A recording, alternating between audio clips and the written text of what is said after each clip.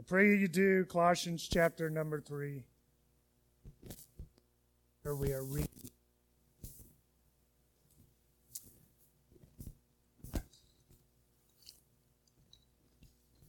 Colossians chapter 3, beginning in verse number 1.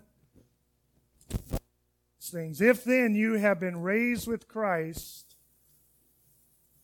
seek the things that are above, where Christ is seated at the right hand of God. Set your mind on things that are above, not on things that are on earth. For you have died, and your life is hidden with Christ in God. When Christ, who is your life, appears, then you also will appear with him in glory. Amen. This is the word of the Lord for us this morning. You know, the old saying is that someone can become so heavenly minded that they are of no earthly good. Of course, it's apparently a statement that has existed for a long period of time, and I suppose that we know individuals who have been that way. They just seem to have their head in the clouds. They don't seem to be focused on anything. They just seem to think about something else. And this statement has been around for a long time. In fact, I have a Bible background commentary, it's called. And the guy that wrote it, a guy named Craig Keener, has said this about this verse. He said, many people in Paul's day believed that the heavenly realms were pure and eternal, in contrast to the temporal and perishable world below. Philosophers in Paul's time had become known for meditating on heavenly things, and so much so that many repeated the joke about fell into a ditch because he was staring at the heavens. And again, like I said, well, I'm sure we have known individuals who seems to have their head, but I wonder if true in light of what we hear in Paul's letter to the Colossians. Just by way of review, we remember we're with us in the fall. Superior. Christ is greater than any false god or religion that is out there in this world. Colossians chapter 1, verse 15, we read where Christ is the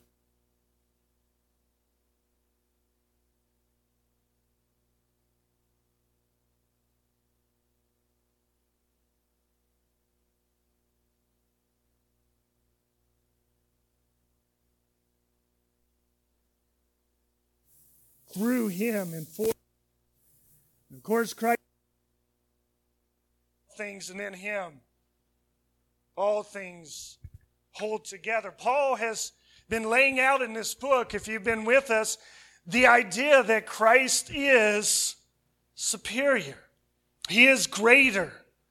He is far above any other power or ruler or authority in heaven and on earth. Furthermore, we're told here in Colossians that when we place our faith in Christ, we are to live and walk in him. We're to be rooted and grounded and built up in Christ, and we are not to give in to false religions, false ways of worshiping Christ. But of course, this does not mean that we accept Christ and we live any old way we want to.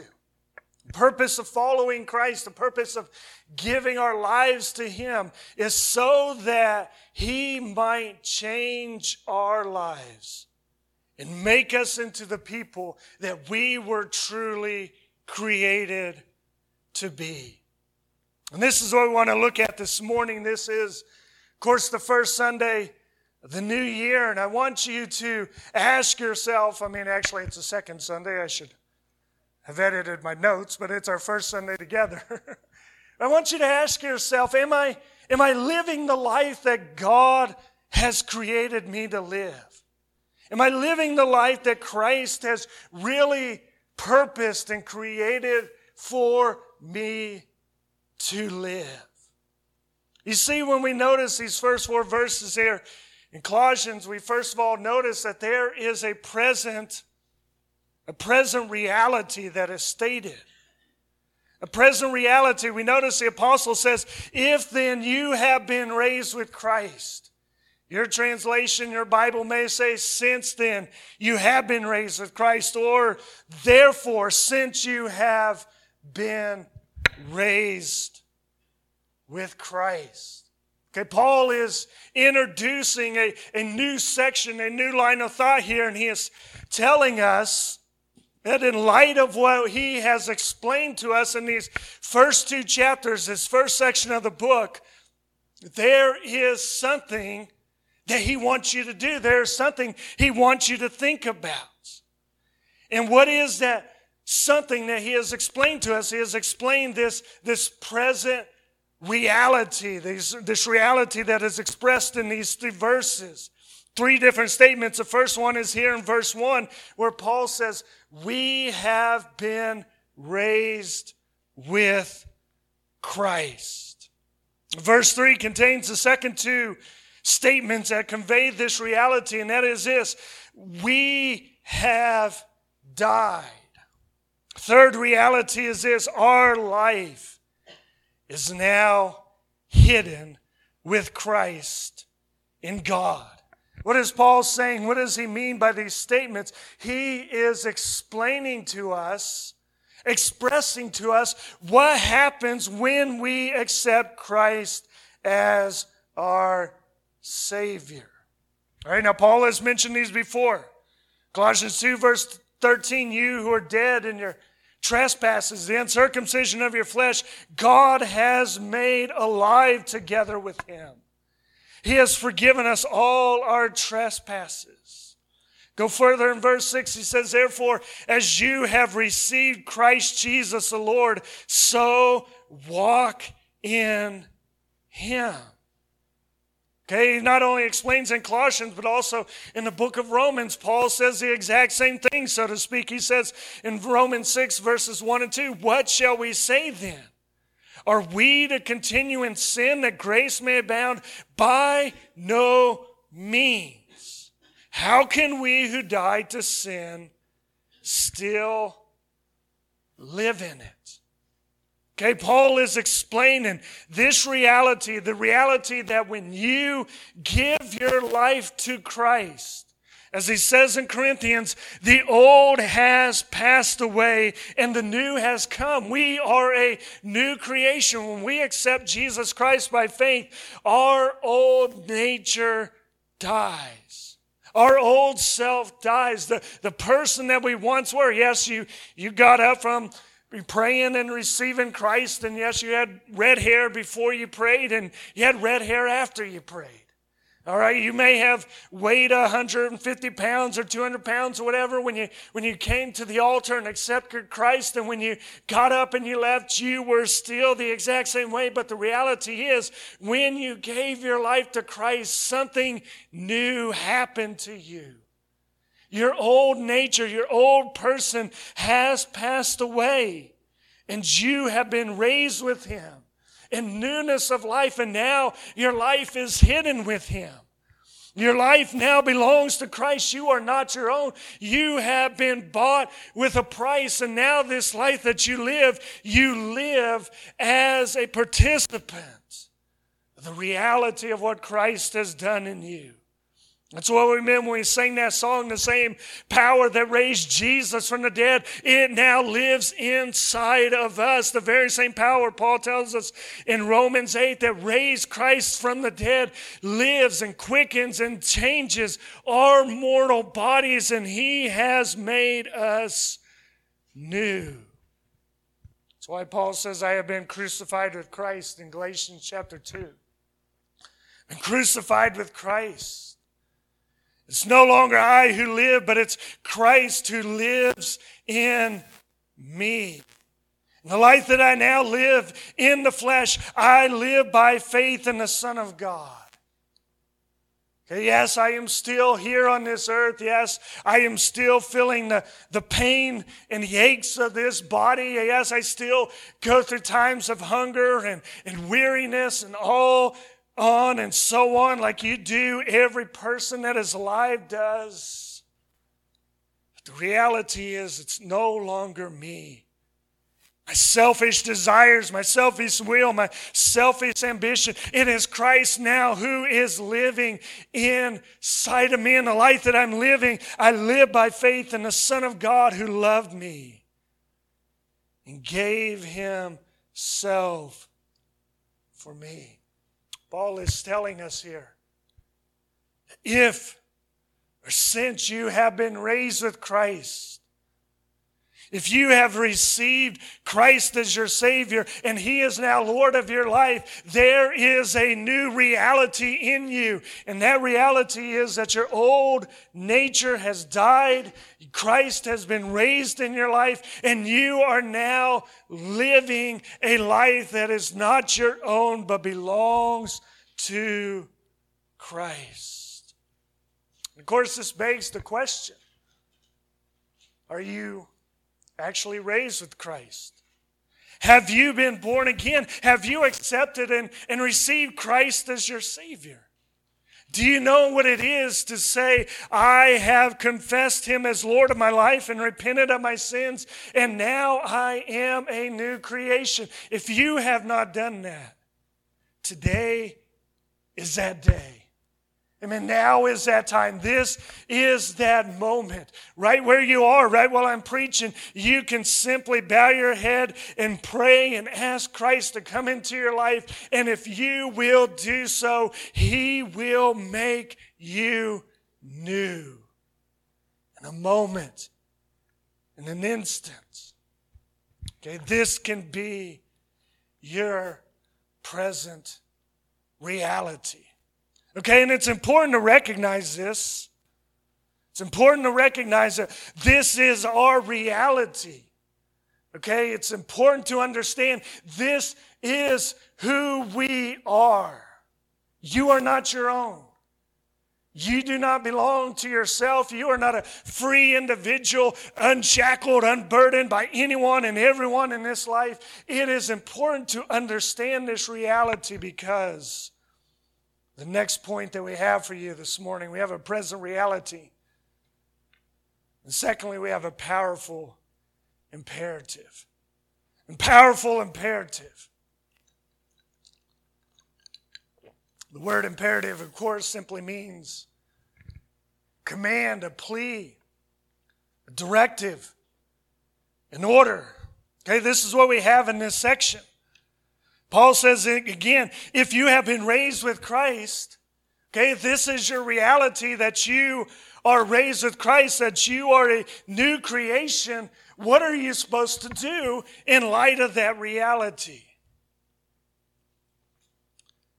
We were out yesterday evening, and parked our car.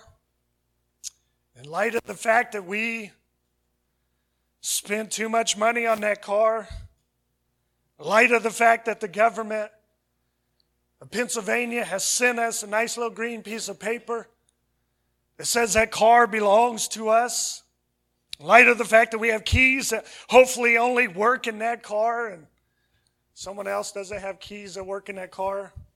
Although if you do, feel free to take it. It's unlocked. Let me know so I can file a claim with the insurance company. In light of these things, when we went to go and head back home, guess what we did? We got in our car, which is a good thing because Mary was at Weiss's some time ago, and the guy was out getting carts, and he said, "Man, you might want to lock your door because I just saw another guy get into your car and try to start it." Then he got out and got into his silver Caravan, which was the same kind. It's amazing how many people have them. Paul is telling us, this is your reality. You have been raised with Christ, so what am I to do? The very next phrase, seek the things that are above. Christ is seated at the right hand of God. Set your mind on things that are above, not on things that are on earth.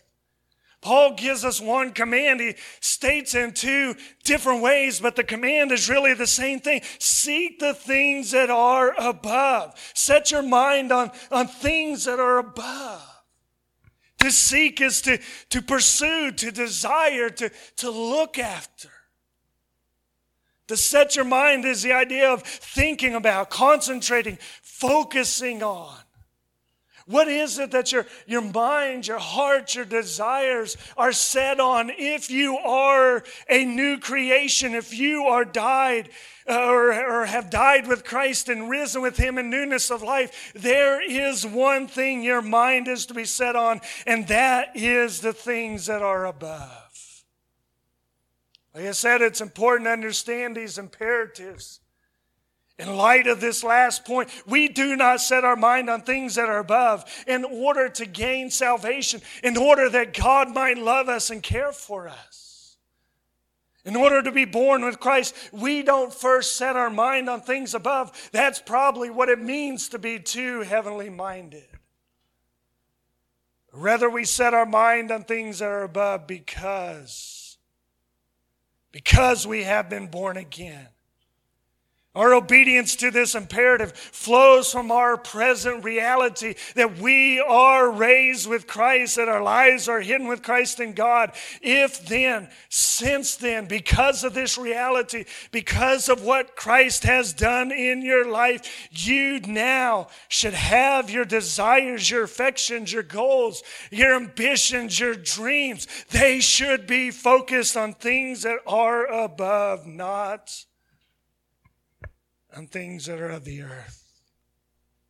And we have to ask the question, what does Paul mean by the things that are above? What are these things? Okay, because we use this word things and we think of possessions. So when you leave church this morning, hopefully you are going to take your things with you. And of course, by that I mean your coat, your Bible, your purse, your phone, whatever.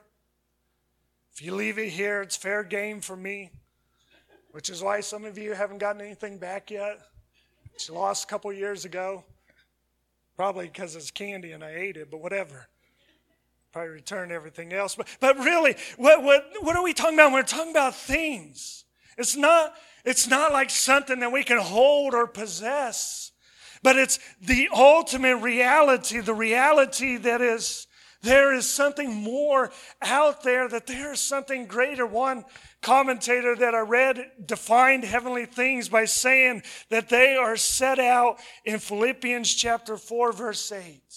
Paul says, finally, brothers, whatever is true, whatever is honorable, whatever is just, whatever is pure, whatever is lovely, whatever is commendable, if there is any excellence, if there is anything worthy of praise, think about these things.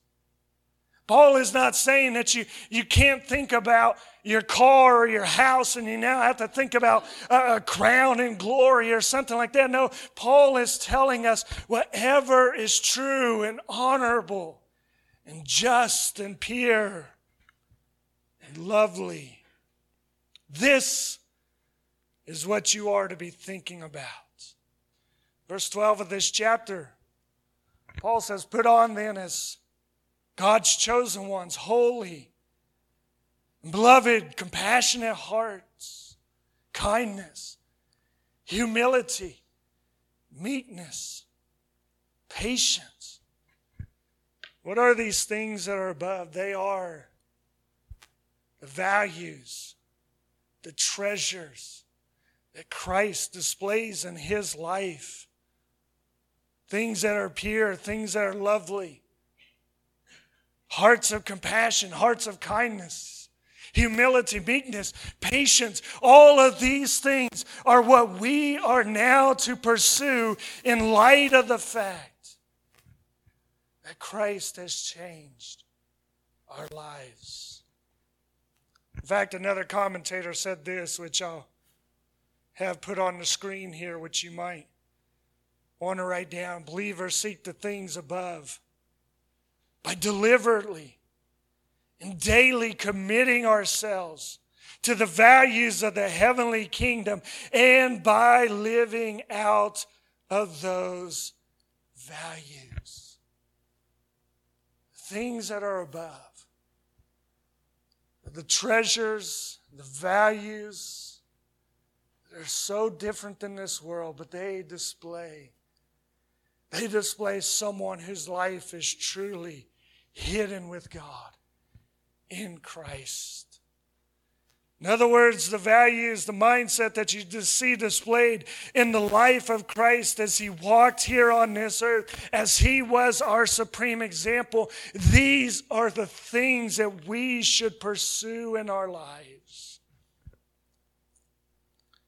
Jesus gives us an example, and a few examples, I should say, in the Sermon on the Mount. Matthew chapter 6, verse 1, he says, "Beware of practicing your righteousness before other people in order to be seen by them, for then you will have no reward from your Father who is in heaven." What is Jesus saying? He's saying, look, when you run around and you want to let everybody know that you are a righteous, wonderful, good person, fine. But God's not going to honor and look at it. But what do we do? Jesus goes on to explain, when you give, you don't need to let your right hand know what your left hand is doing, or your left hand know what your right hand's doing, however he says it. And it's kind of impossible for me not to know, my left hand not to know that I wrote out my check this morning. But when we stand up here and we let everybody know, hey, just want you to know I'm giving $2 million to the church. And if you did this morning, thank you. Let me shake your hand. Hey, everybody, look at how much I am giving. Look what I am doing. Jesus says when you pray, you don't need to stand in public and impress everybody. You know, we have people that do that in churches. Hopefully it's becoming less and less common, but when they pray out loud, they pray in public. For some reason, they think they need to pray in King James English. And just want you to know, you don't have to do that, okay? You don't have to say, thou greatest God, theist, diest, whatever. You're okay. Everyone can see your eloquence, okay? Everybody knows that you've read a King James Bible. It's fine. It's not to say you don't pray out loud, but be yourself. Be yourself. Pray from your heart. Don't let the world know that you're fasting. Don't let everybody know. Jesus says when you fast, you don't walk around, and you're standing there at the front door of the church thinking, oh, I wish somebody would just open the church door. It's too heavy, and maybe I better take the elevator because I can't navigate those 5 stairs. I'm fasting. Fasting. What's that old joke that somebody does CrossFit or goes to Harvard University? How do you know that they do? Because they tell you. That's the way some people are. They're quick to let everybody know, hey, I'm fasting. Look at me. I can't hardly stand to sing in church. Point is, Jesus says you're doing it for worldly acclaim and applause. You're doing it to be seen by others. Meanwhile, those who are pursuing the heavenly things, they fast, they pray because they want to be close to God. They want God to change their heart and their life. They give because they want to be obedient to Christ. They want to see his work spread around the world, and the preaching of the gospel and the work of missions. And we could probably stretch this out a little bit further. What do you do when you turn on the news and you see devastation and destruction and panic, pestilence and whatever else? Do you get angry? Do you become fearful? You sit there and say, this would never happen if so-and-so was president. Do you lift your eyes and say, Lord, I grieve. I'm angry at the injustice of this world, but I know that you are in control. You are Lord of this earth. And there is not one square inch of the universe where you are not in control of. What about our relationships? Do we see another person, maybe even a person here today, as a person that we can use or take advantage of? Person that is only there to serve our ends, that's only there to further our lives? Or do we see each and every person here as a person created in the image of God? Person who is deserving of love and respect, treating as a fellow heir of the grace of life. So many times our co-workers, even our relatives, our family members, they're nothing more than someone that we can take advantage of, someone that we can use in our life. And we don't understand that person that we want to badmouth, that person that we want to get angry at, that is a person who was created in the image and likeness of God and that Jesus Christ gave his life for.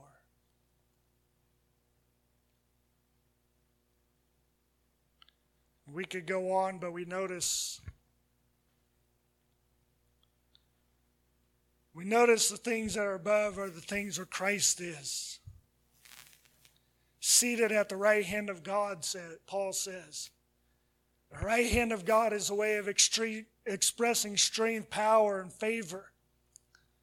It's a place of authority and power. Christ is over all the other powers and authority in the spiritual realm, as you see in chapter 1 again. And if we are in Christ, why? Why do you want to focus on things that don't matter? Things that are defeated, things that are going to fall apart in the end. When we can have our mind and our hearts centered on the one who is truly Lord and God of all the earth. Say, how do I do this? Well, go back to our first point. You have to be born again. You have to be a new creation. You have to be a new person. If you have not made that choice, you need to do that now. Fact of the matter is, if you are not a Christian, then this tug will be at your heart. And you can count to 10, you can walk away from any situation, you can develop all of these virtues in your life, but they will never change your life. Only Christ can do that. But then you have to do what Philippians 4:8 again tells us to do. Focusing our minds, setting our minds on what is good, lovely, and true, and just, and so on. It comes through the renewing of our minds in the Word of God, spending time in the Word of God, hearing the Word of God preached in church, singing in the Word of God. Look at Colossians 3:16. Let the Word of Christ dwell in you, richly teaching, admonishing in all one another in all wisdom, singing psalms, hymns, spiritual songs with thankfulness in your hearts to God. We don't just sing because you all couldn't stand to listen to me for an hour and a half, although that's probably a good reason, because I don't know if I could listen to me. We do because it focuses our mind on Christ. Focuses our hearts on Christ. It focuses our life on Christ. When I come in this morning and I'm cold and I'm tired and I didn't sleep well last night and I ate too much pizza and whatever else and not feeling the best, and all of a sudden I come in and I hear that. I believe in a miracle power working God. Probably should have wrote down the words before I said this. I believe in a God who can do the impossible. All of a sudden I'm reminded, things may not be the greatest like I want them to be in my life, but still there is an awesome God who's on my side. And His Spirit lives inside of my heart. This is a struggle. It's a struggle for all of us. Here we are at the beginning of a new year, and some of you have made the determination you're going to get into the Word of God this year and start it out good. I mean, it's good to start on January 1st because most of us aren't working, so we can get up late, enjoy a cup of coffee, and enjoy life. But then you had to get up, finish shoveling snow last Monday, and then it rained 45 feet or whatever it did Tuesday.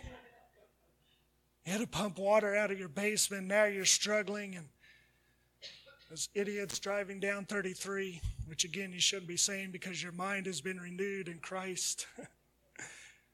Those wonderful people are now, they drive, the worse the weather is, the worse they drive. What do? Well, you've made the right step in coming this morning. You don't give up.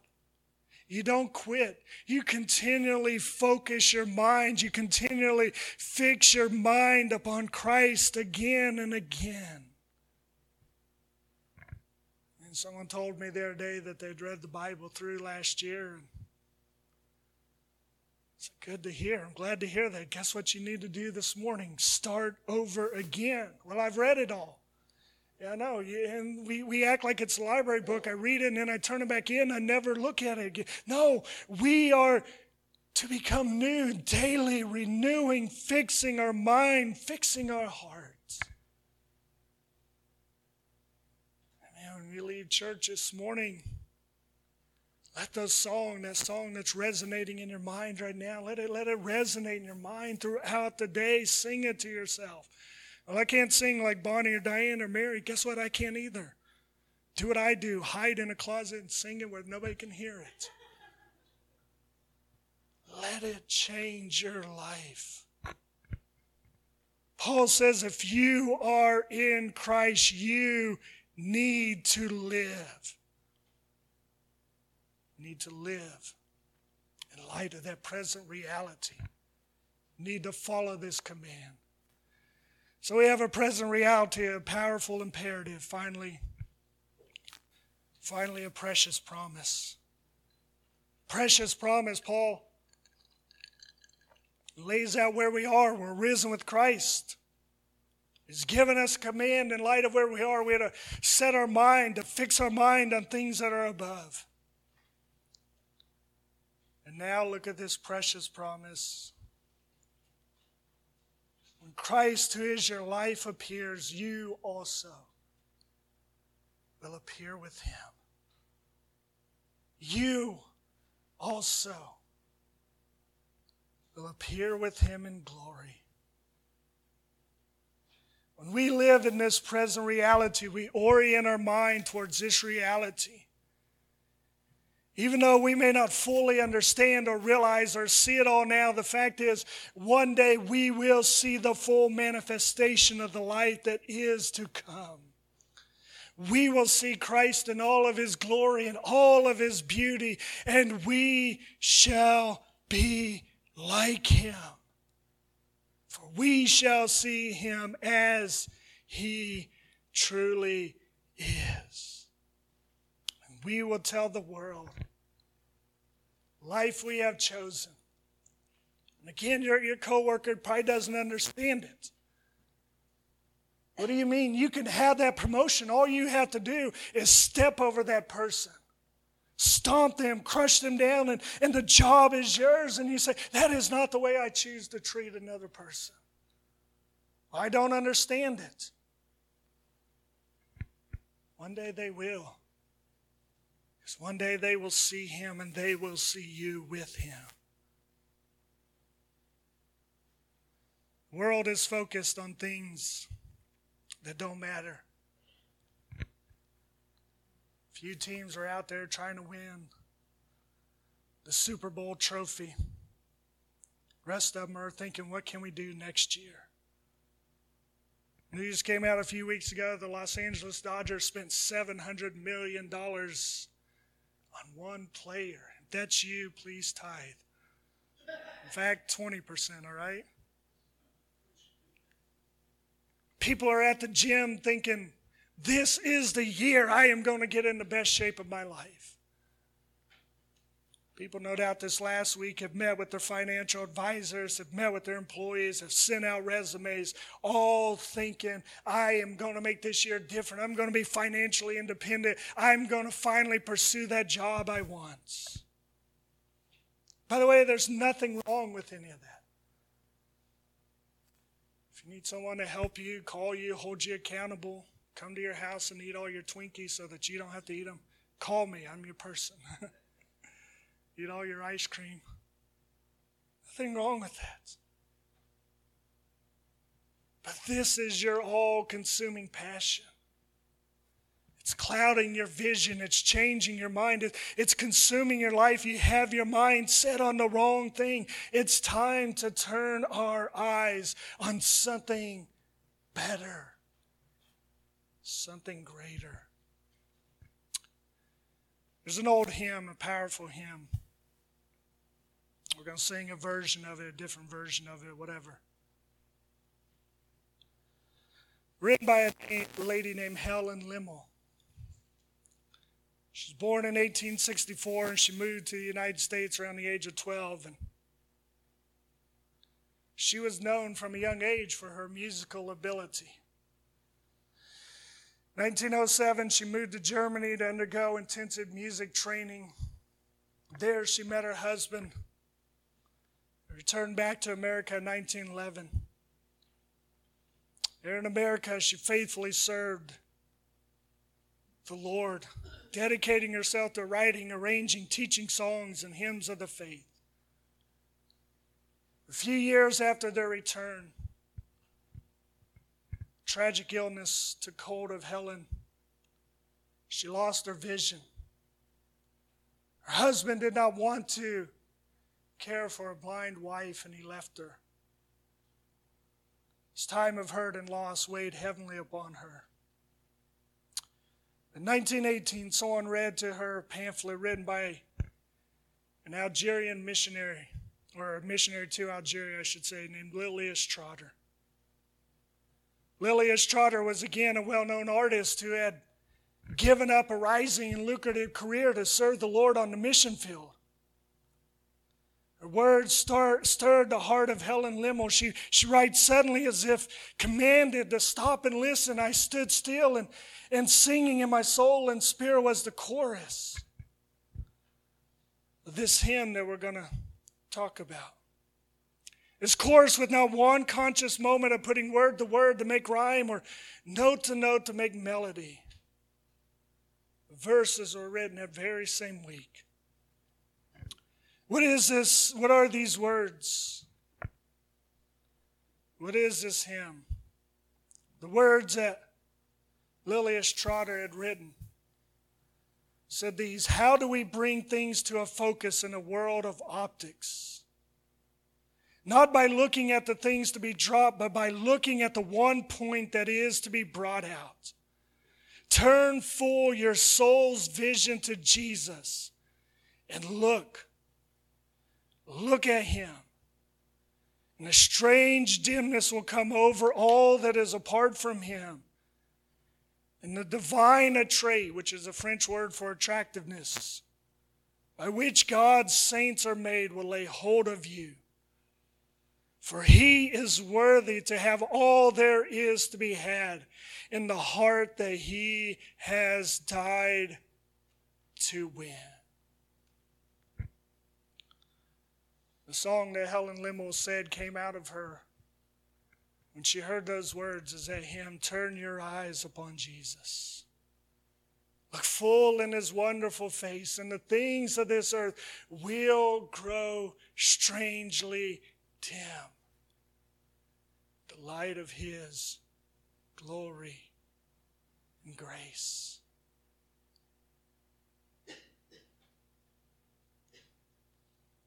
Are you tired, weary, hurting, confused, frustrated? Turn your eyes back to Christ. So what did Helen do with her life? She continued to serve God. Led a women's choral group for many of the Billy Sunday outreaches. Taught music at Moody Bible Institute. She penned over 400 hymns. A woman who was blind, a woman who was abandoned, and yet a woman who had her focus not on the things of this earth, but on that which really matters. Turn your eyes back to Jesus. What a better way to start a new year than to look back to Him. I don't know what this year is going to hold, but I know with my heart focused on Him, I know I'm going to make it. I know that if my Kansas City Chiefs don't win the Super Bowl, it's going to be okay. I know if my Kansas City Royals don't win 80, 90 games, it's going to be okay. I know if my stock market portfolio crashes, I know that God is going to still be on the throne, supplying my each and every need. I know if my life falls apart, I'm still His.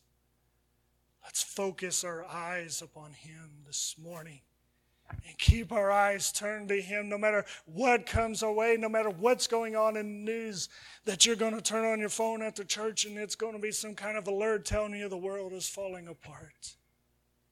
Focus your heart on Him. The things of this earth will grow strangely dim in the light of His glorious and grace. No better way to do that than to come to the table of the Lord. And worship team, why don't you come this morning? And ushers, if you want to come and prepare. And Donna, group, if you wouldn't mind helping us out with communion this morning, that would be great. We're going to take communion, celebrate the table of the Lord. Focus your heart, your mind, your attention on Him. And turn to Him and look to Him. See the beauty of the one who died for your sins. And realize that in Him is all that you need. If you're here today and you know Christ is your Savior, you're welcome to join us. We don't have a membership requirement for communion. We just want you to be a believer in Jesus Christ. If you are, you're welcome to partake. If not, I challenge you as they sing and as they come around and pass out the communion elements, make that choice. Accept Him into your heart. Let Him change your life. Amen. He will do it today. Father, speak to us as we draw near to You, as Your presence fills us. Touch our lives. Help us to remember You are the one prize that is worth cherishing and keeping above all. Let us do that, we pray, in Jesus' name. Amen. Amen. Go ahead, sing if you